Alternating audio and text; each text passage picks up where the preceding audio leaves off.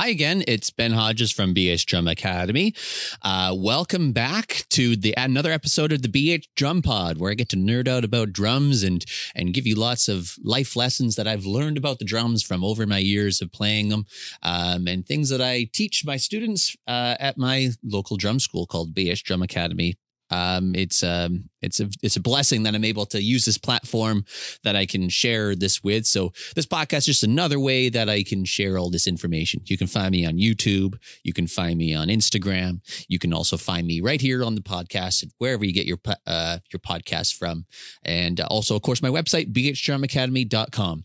Today's episode is going to be talking about drum maintenance, or AKA how to protect your investment of drums. As if you've bought a drum kit, you probably already know drums are not exactly cheap. And if you're planning on using them to play live or to record with, or you're going to be playing them a lot, you want to protect them as much as you possibly can. And from time to time, just like lots of things in the world, wear and tear is a concern. For things, especially just like a guitar, you might break a string, so you have to replace the strings. Sometimes, just like your house, you got to keep it clean, or else things get dirty or things get out of control. And same kind of things happen with drums. Taking care of your drums is going to allow them to last longer. It's going to keep it looking its best, of course, but also it's going to make the sound and the feel of the drums and even the look. It's going to keep those things maintained. Like sound, feel, and look are all things that make drums really enjoyable. They got to sound good, and you're going to connect with the drums that way. They got to feel good. They got to look good, and you're going to feel connected in that way. You might, every time you walk by your drums, like, hey, wow, I really kind of want to play them because they look so cool to play. Just like we go to any concert, if you're like me and stare at the drummers, not in a creepy way, but when I look at the drummers playing, I'm always nerding out a little bit in my head about the drums. Like, ooh, I like the look of that. So sometimes the shine and the glimmer and all that stuff about drums is what can draw people to drums. So taking care of your drums is kind of a big deal. So today I'm going to talk about some common maintenance that you can do on your drums to keep them sounding, feeling, and looking their absolute best, and some things to look out for when taking care of the drums. So first of all, let's start about cleaning the drums and making them look their absolute best. Just like anything, they can get covered with dust. So, you can take a common duster and clean the dust wherever it might appear. So for example, on the drum shells, which is the actual drums itself, like the toms and the bass drum, it'll sometimes collect some dust. So you can get the specialized drum shell polish if you want to make them super shiny. But some people just often take like a duster and clean the dust right off of them, and just use just wipe it off. That's also fine. Cymbals, the same idea. Cymbals can collect a lot of dust.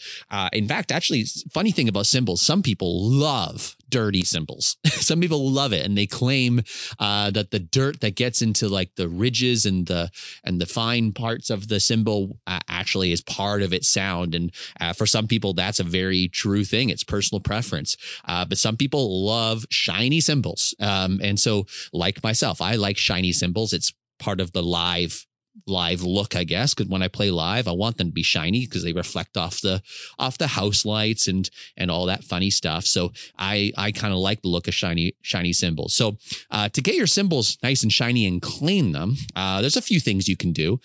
You could go and purchase some cymbal cleaner or cymbal polish. The cymbal cleaner can come in like an acid form. It's like not like acid like it'll melt your skin, but it'll be like a citric acid of some kind. And you can use that. And you can also buy cymbal polish. One thing that people do though, and I was guilty of this as well, is they think about using window cleaner, like you would like a Windex as a brand name, but like a window cleaner, like you would clean windows and mirrors with. Please don't use this. Do not use window cleaner, as it could oxidize the metal and make it change color. Oxidizing is it happens and changes the colors of cymbals. I know also green or blue, and you don't want green or blue cymbals. You don't want anything like that. So don't use window cleaner for cymbals, especially.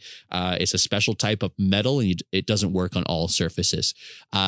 A cheap way of cleaning cymbals as well is just using good old fashioned soap and water. So not so much soap, but you want to use some soap and water. You can wash those things pretty well.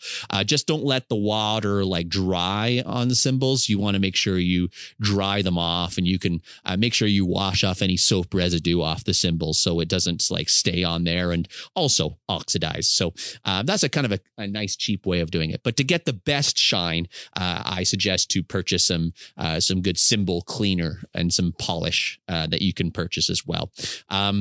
For the pedals itself, to clean the pedals, just a lot. I mean, that's where your feet are. So if you're wearing shoes, all the little fine dust and dirt from your shoes is going to go onto your pedals. So pedals get quite dirty and dusty. So I would often use like a compressed air can or a vacuum just to kind of vacuum up the big dirt and hair, and just regular dusting and cleaning on some of those areas. All the gears and the chains that are in those pedals can often get full of dust and dirt. So we want to make sure that we keep those clear as much as we can. So just once in a while, you'll just have a quick look. And as you're packing your drums, like for me, I move and pack my drums for gigs quite a lot. And I usually do a regular quick cleaning every time I set them up. So kind of easy to do.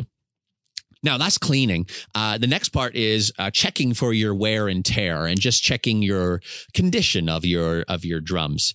Let's start with the cymbals. Cymbals are, if you ever watch a kind of a cool YouTube watch, is seeing super slow-mo a cymbal being hit. It's amazing how like it warps and it bends and it moves and it shakes as it gets hit in super slow-mo. I didn't realize the amount of movement that a cymbal does when it gets hit.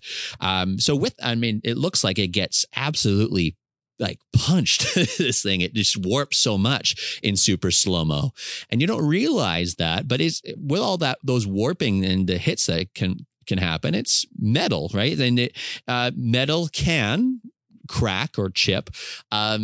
I found that the cheaper cymbals are, the more odds that they will probably crack. Like cymbals that are made, for example, like the bronze cymbals or the entry-level cymbals for lots of the cymbal companies, they're made to be cheap. And not necessarily great sounding, but they're made to be cheap for those who can afford it.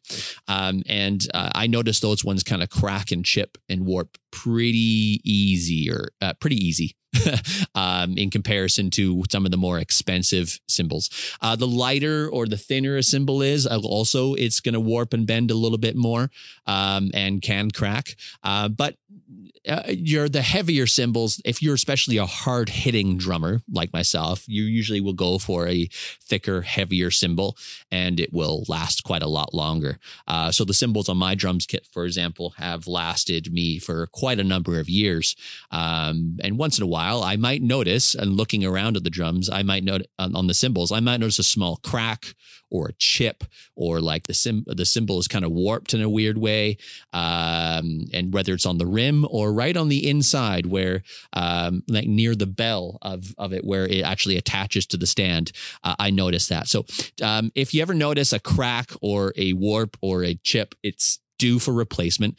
I wouldn't recommend playing a broken cymbal. I mean, if it sounds great, go for it. I mean, sometimes I've done that, and sometimes other people have done that, where they notice a crack on their cymbal, but they're like, I don't want to spend $200 on a new cymbal. I'm just going to keep playing this until it gets really, really bad. But I mean, it can sound like crap, and it can also sound pretty good, but it depends on what you want. But if you also hit your stick on that perfect crack, it can break your stick too. So just be aware of that.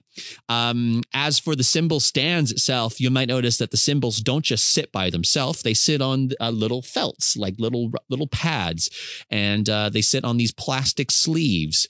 A common problem that I see many people do is they just place the cymbal right on the stand without any felts or any plastic sleeves. And that really can damage the cymbal really, really fast.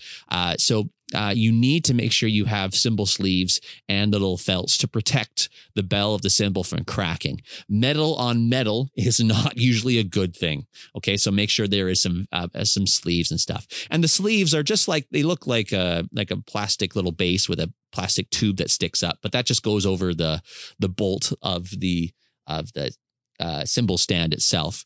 But those sleeves can wear out because they're made of plastic. And so metal on plastic, chances are the plaque is going to wear out a little bit too. So if they wear out, you just replace the sleeve. They're super cheap. You can get them anywhere on Amazon or a local music store. And the felts are like little pillows, right? They're going to wear out as well. They'll get a little flatter. They'll get a little stretched out. And the felts provide padding from the wing nut being on the cymbal stand to the cymbal. So it kind of gives another metal to metal protection from the actual, like the wing nut that goes on to hold the cymbal on.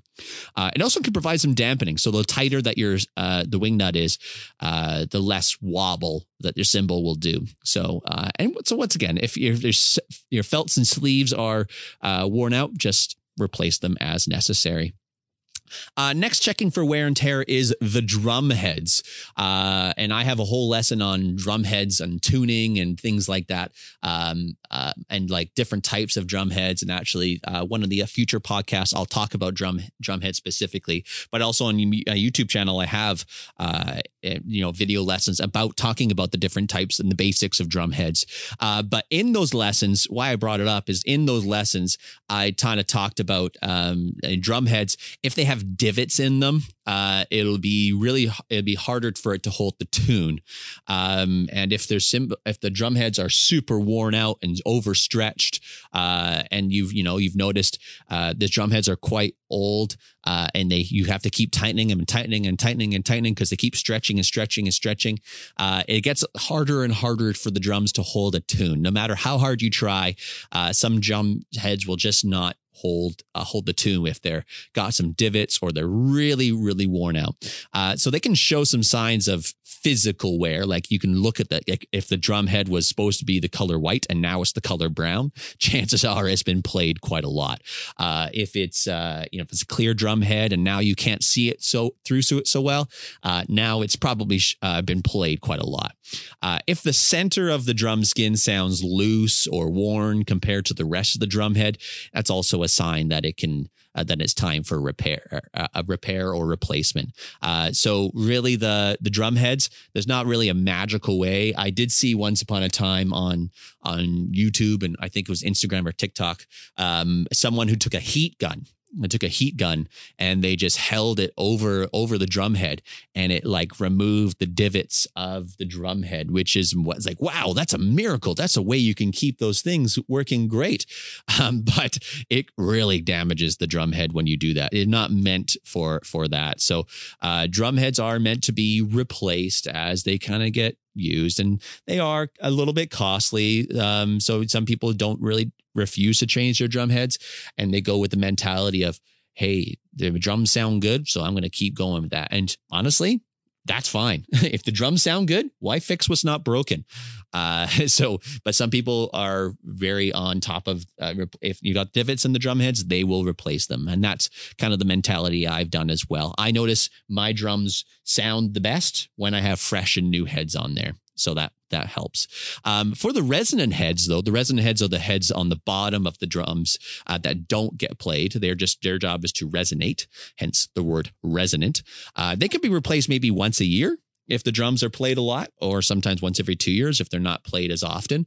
But they vibrate and they stretch. They don't get hit. They won't never have divots, but they do stretch. So sometimes you can replace the resonant heads, and it really helps with the tuning as well. So they can stretch. So it's just something checking for wear and tear. And the last thing for wear and tear is the drumsticks themselves.